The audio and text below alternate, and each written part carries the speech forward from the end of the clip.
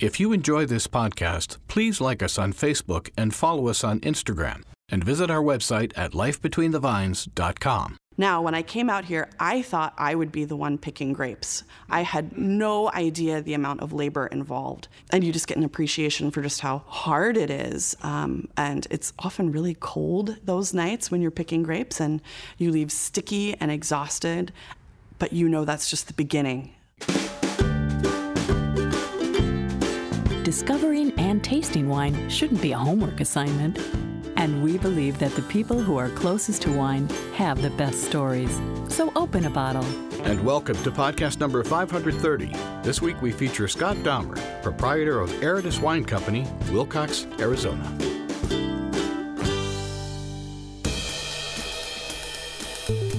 Aridus Wine Company is located in Willcox, Arizona, and last December I interviewed their winemaker, Lisa Strid. For this podcast, I catch up with Aridus proprietor, Scott Dahmer, to get an in-depth look at making Arizona wine. Every growing area in the world has its challenges, but Arizona may be one of the very few that experiences monsoons. Mother Nature does not make it easy on wine growers.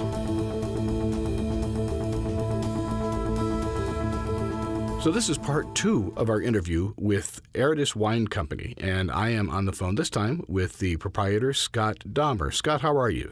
I'm doing great. Thank you for asking. It's good to talk to you, and this interview is taking place the end of November. What's your weather like out there in Arizona right about now? You know, it's starting to cool off. It's in the high 60s, low 70s, so this is our winter temperature. It does cool down at night, so we can get some freezing temperatures, but snow is a rarity. Oh, really? Yes. I wished I could say that here. Not a fact. And as I understand it, you're at a pretty high altitude, around 5,000 feet, is that correct? Yes. I have to clarify because I live Scottsdale area, so that's, in the valley, close to Phoenix, and so we're lower elevation there, but you're probably referring to the vineyard and the winery, and that's a 3-hour drive from where I am. I do that on a weekly basis, and it's about 4,200 feet in Willcox, and then our vineyard is outside of the area of Willcox, a little place called Pierce, and it's up another 1,000 feet. So we do once in a while see some snow on the vineyard, but it doesn't last very long. That's good. Glad to hear that. Now, that kind of an altitude, and considering how far you are from it, visiting the vineyard, spending time there, is that a challenge for you, or is it just something you're able to make it work? Yeah, we make it work. We actually bought the vineyard property first. It's absolutely beautiful. It has the Chiricahua Mountains in the background. It actually has a creek called Turkey Creek that divides up the property in half. And you can just imagine, it's just stunning background. And so Joan and I, my wife and I, fell in love with the property as soon as we walked on it and said, yep, this is it. We want to plant a vineyard. Our plan was to have a winery there and maybe a retirement house, the whole package. And we got a consultant involved. His name is Kerry Gott from California. You might know his son, Joel Gott, produces wine there.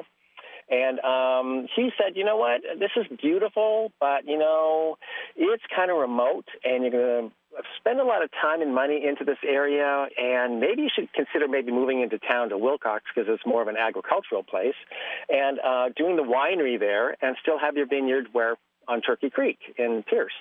And so that's how that kind of evolved. And it evolved into a custom crush scenario, and we bought an old apple warehouse, and Kerry Gott said, this is absolutely perfect size, is the right location. So our vision kind of changed after that. It turned into more of a business, perspective, as opposed to romantic / business. Sure. You know what I mean? Yes. And so that's how we started out. We didn't start off thinking, let's build the largest custom crush facility in the state. We started off small and romantic, and, as you can imagine, anybody that wants to start a vineyard and a winery starts off with those plans. And you quickly realize it's a business, and it's a lot of work, and it's a lot of fun. Needless to say, that's not the first time I've heard that, so that's kind of funny. And as an aside, I know both Joel and Carrie, because I've interviewed both of them. Joel many, many years, probably about 10 years ago, and Carrie just before COVID. In fact, we met up with him in Napa. So two great guys and interesting guys. Excellent. That's for sure. Yeah. Yes, they are. Yeah. He helped us build the dream. He's the consultant that said, hey, this is doable. And he basically the layout of the winery is all his. Interesting. Now, a lot of people don't immediately think about Arizona for wine, but like many states around this country, a lot of people are growing some really great wine. How do you address that when people say, Arizona, really? It's funny you say that. We get that all the time from everywhere because I think people have that notion that Arizona is just a dry desert everywhere until they start to explore our beautiful state. I mean, when you go up to Flagstaff, you think you're in the middle of Canada. It's pine trees and snow, and you would never believe it's part of our state because it's so different. And I think that's kind of the misconception, if you will, because most people, if they're visiting Arizona first time, they're probably going to the valley, and it's hot, and you can't grow a lot of grapes. In fact, I don't think there's any vineyards down here in the valley. So once you start exploring it a bit more, and you explain to people, oh yeah, I've been up to Prescott, or I've been up to Cottonwood, and it's beautiful up there, and the elevation's higher, and it is different. So yeah, I think it's just a little bit of education. And exploration. I mean, people love to come to Arizona and do some more exploration. So if they're a first-time visitor, they obviously think it's, you can grow grapes there. But, yeah, as soon as you start to explore, you can understand that it's possible. Sure. And while wine is an exploration when you get right on down to it, especially if you want to learn more. Absolutely. Is that, in the area where your vineyards are, is that an AVA or no?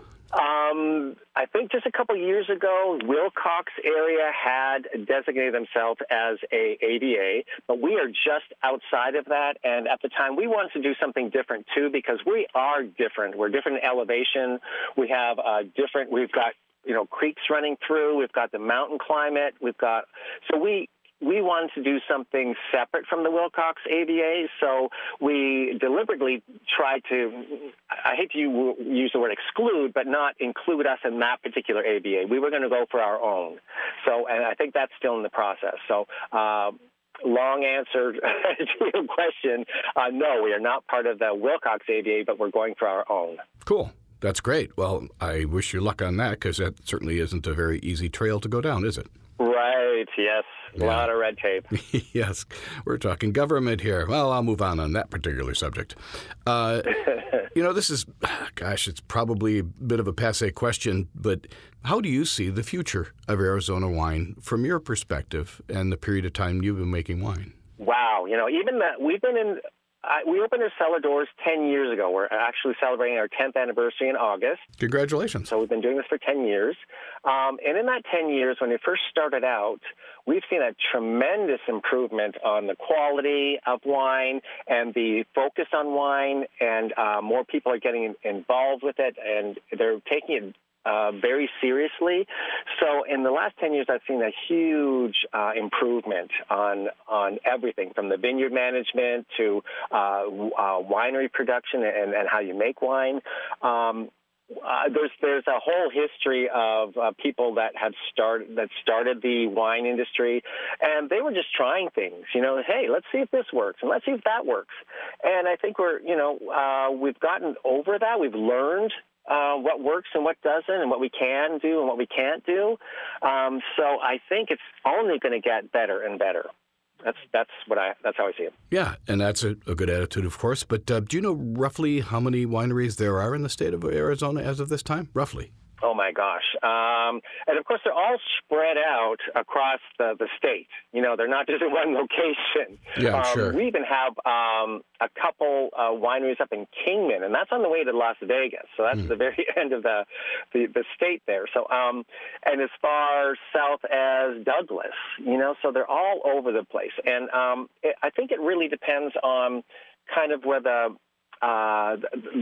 soil is and the temperature, and we're looking for cooler climates. And since we're on that topic, one of the challenges of growing grapes here in Arizona, which you wouldn't think, is we have monsoons.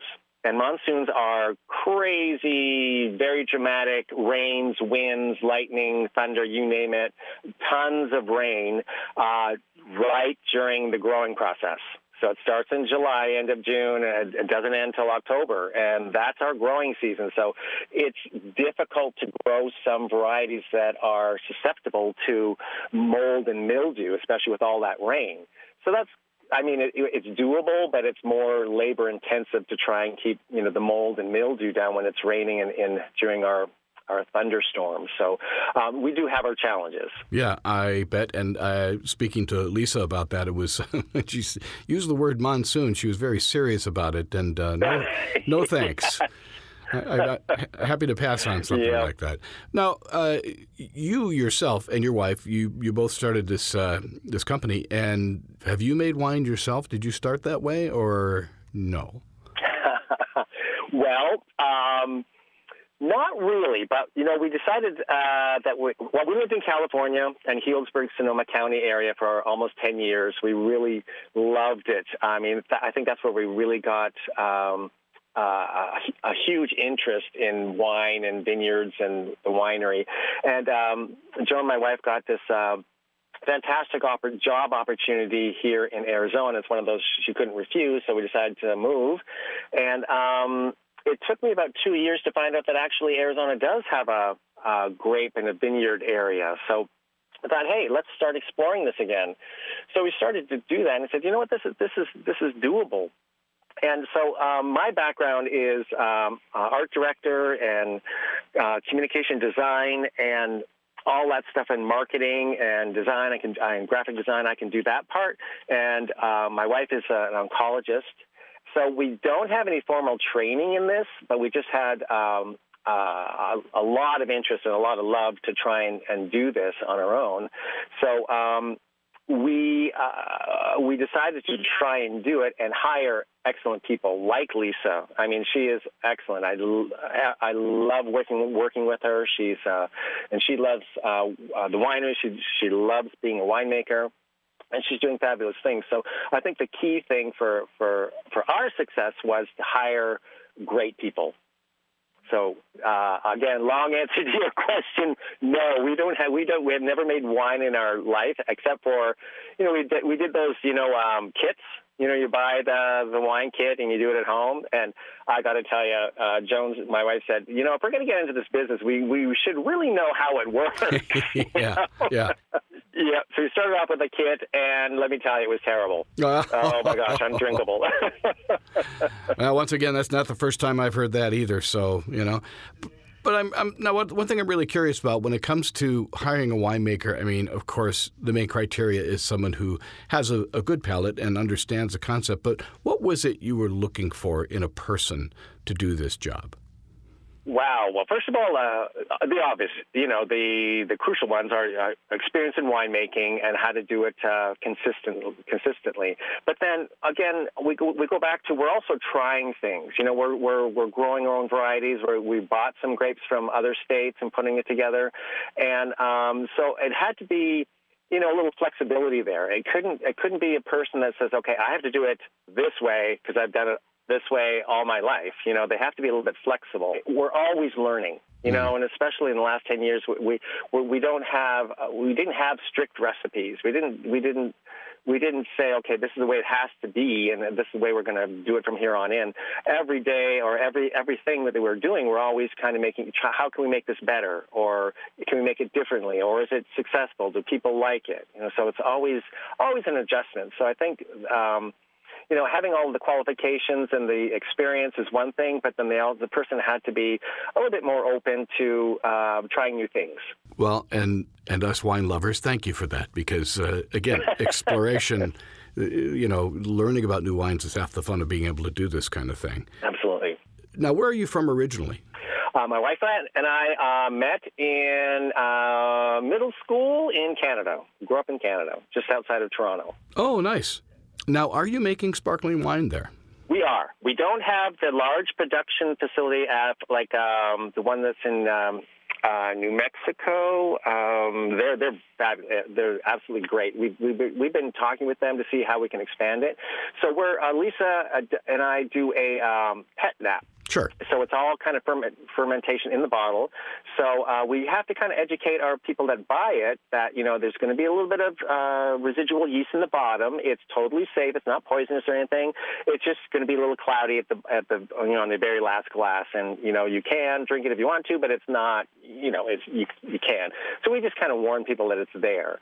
So we want to try and increase our production and do regular sparkling, but we're only doing maybe 20 cases, and it's all by hand, all hand done. That's a lot of work. It is.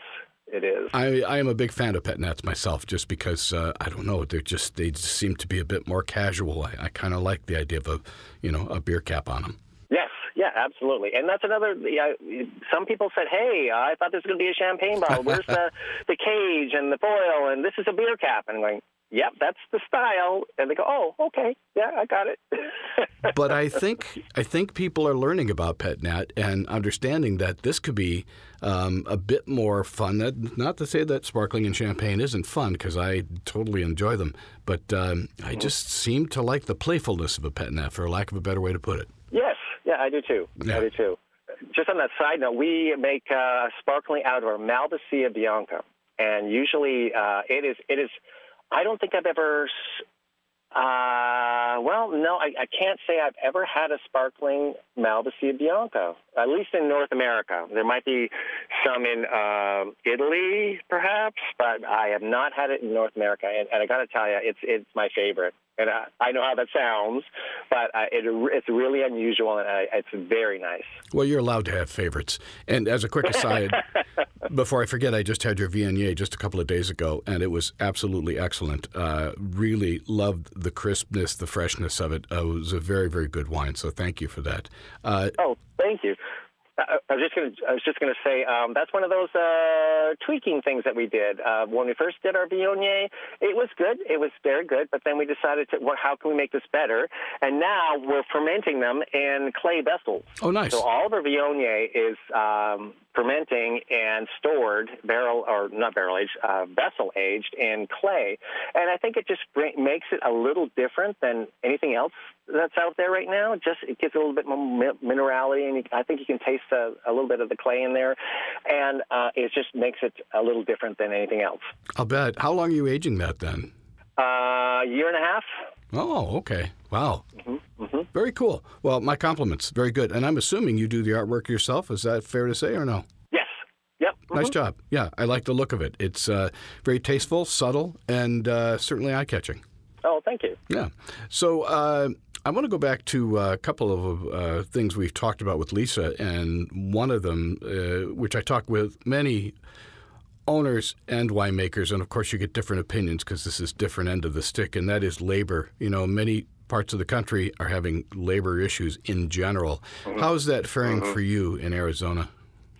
Wow, that was this past harvest was, I think, the most difficult ones. I don't know what it was. Maybe they're working somewhere else, but it was very hard to get seasonal labor this year. We were scrambling around, but we did find two consulting companies that are in Willcox. And again, Willcox is an agricultural town, so we have a lot more than just vineyards. We've got tomatoes, we've got cashews, pecans, you name it, cotton, they grow it. It's a very agricultural town, so there's a lot of harvest workers there. So we were lucky enough to find these two contractors that can hire people for us just temporarily, just for picking. But it was close. It was hard to find people this year. Yeah, and again, this is something many companies are dealing with, the weird post-COVID world, whatever that might be. Yes. Yeah. Exactly. A lot of winemakers have gone to alternative types of packaging, cans, boxes, bags. Have you considered that, or are you doing anything like that? During the pandemic, we did the little sample bottles, and tried to bring the wine tasting experience to the home. It wasn't that successful, I think people enjoyed it, but it wasn't, wasn't explosive sales or anything like that. And then so we decided to discontinue the small bottles because They weren't selling. And then we also did, and just before the pandemic hit, we did some canned wines in a can, and that was the first time we did that. And I think it was just our timing. Everything was shut down, so you're not going to go party, and you're not going to go to pool parties, and you're not going to go tailgating, and so all the stuff was just shut down. And that's just before. I mean, we released it just before that, so I think it was just bad timing. But that didn't take off either, so we decided not to do that anymore. We might reconsider it later on, but that was a bust. And as you know, wine doesn't really do well in a can for very long, so its shelf life is not very long. So we can't keep it as you can in a bottle. So that was not a very good decision at the time. Well, and the thing is, too, exploring other areas, you do learn from these experiences, but also there is something about the vessel. There's something... I totally agree. I do, yes.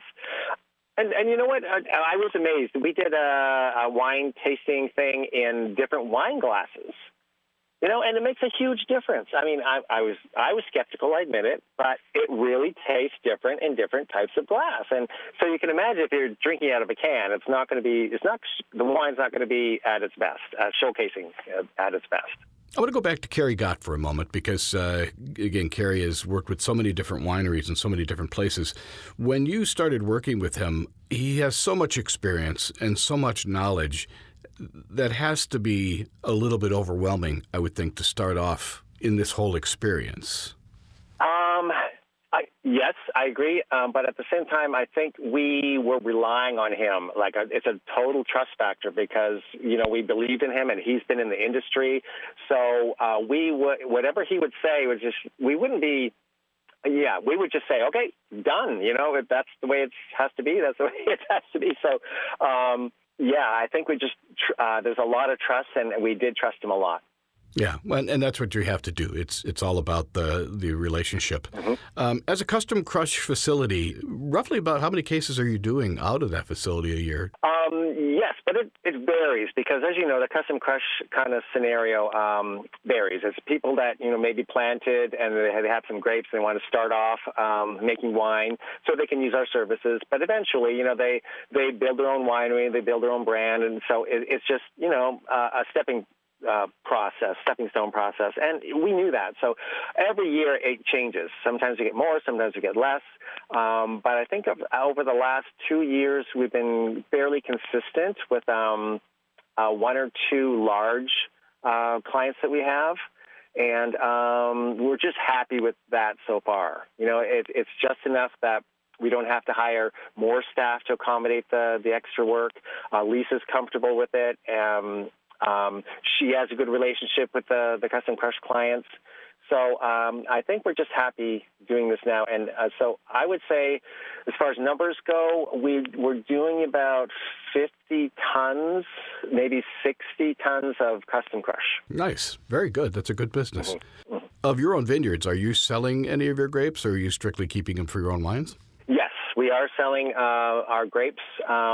They basically came online last year. So we have 40 acres, and we were planting so much per year, and we finally finished planting about 3 years ago. So all of it was coming online last year and this year for the first year. So we're kind of overwhelmed with a little bit of fruit, so we decided to put it out there, and luckily we have some buyers. Oh, yeah. I imagine there's always buyers for it out there. Yes. This is a crazy industry in so many ways, crazy fun and can be crazy nuts. What's the one thing that maybe turned you off about wine? Oh, boy. I love being in the vineyard. There's just something very calming. I mean, there's nothing except it is a lot of work. People forget that it's a lot of work. But I wouldn't say that I'm put off of that. And the winemaking, just because we have this excellent staff, they make it so much fun. We have a lot of fun, and they're very easygoing, and I love working with them all. I think most challenging thing I guess I would say for what I've experienced is actually trying to sell it on your own. Here in Arizona, we have distributors, and we are allowed to self-distribute, but the restaurants and grocery stores and wine bars, they usually go through a distributor. So it's very difficult to have that one-on-one relationship and get to know each other. I understand it's a relationship. So I found that a little frustrating because it's like, hey, we're local and you should be supporting local, and it's just a lot more difficult than I thought it was going to be.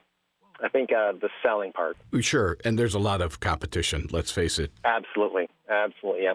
I thought, make an excellent product and they'll just come and buy it. They're like, no, it's a lot more work than that. Oh, yes. I think they call that the Boulevard of Broken Dreams or something like that. Yeah, for sure. That's a terrible way to put it. Well, we've come to the point, my favorite question that I ask everybody in the industry, I'm going to pose to you, and you can think about it for a minute, but I'm sure you've done more than your share of media and interviews, that sort of thing. What is the one question that you've never been asked that you would like to be asked? Wow. I guess the first thing that comes to mind, which is kind of funny, when my mom and dad came to visit the winery and was just about finished, and she's looking at all of these tanks and all these barrels and this huge space, and she says, "Are you sure you know what you're doing?" I mean, she didn't mean it in a bad way. I mean, Sure. Don't get me wrong. She totally supports me 100%, but I get it. It's like, you're looking at this, it's like, what are you doing? This isn't, are you sure? Are you sure about this? And I think that's one of the raw questions that I think only my mom could Sure. ask. Well, I hope your response was yes, I do. Yes, of course. Of course. Yeah. Well, it's also a big learning curve, I think for everybody. Sure. Well, you're dealing with so many different aspects. I say this all the time as a winemaker. You're dealing with retail, you're dealing with wholesale, you're dealing with Mother Nature, you're dealing with government. I mean, that's all enough to make your head spin. Yep. Yeah. That's so true. So most importantly for our listeners, I believe you do have a tasting room, and are you by appointment, or can people just belly on up, or how does that work? Well, we had appointments during the pandemic, but that's all gone now, so you don't need an appointment. And we do suggest calling ahead if you have, say, 8 or more people, so that we can, make sure there's enough room to accommodate you. But generally it's open, so we're open from noon till 8 in Scottsdale, and then in our Willcox tasting room, if you're ever doing the trip southeast, they're open from about 11 till 5. And for us non-Arizonans, how far is that between the two? It is about 3.5 hour drive. So we're past Tucson, past Benson, and you finally start to get close to Douglas. So it's closer to Douglas. It's very close to the bottom of the state. Cool. Okay. Just wanted to get an idea. Most importantly, for our listeners who'd like to learn about both you and Joan and Lisa and Aridus Wine Company online, what is your website? It's ariduswineco.com. Yes, everything you want to know, it's in there, and you can find out if you want to dive deep into the background of each wine. We have our wine fact sheets on every wine that we sell, and it has our story on there and pictures of our winery and tasting rooms and our staff. If you start exploring the website, you'll get a sense of who we are and where we are. Scott, thank you very much for taking the time today. I appreciate it. And it was really great talking to Lisa as well. So I hope sometime to get out there to actually see you folks face to face. Absolutely. That'd be fun. And thank you for having me.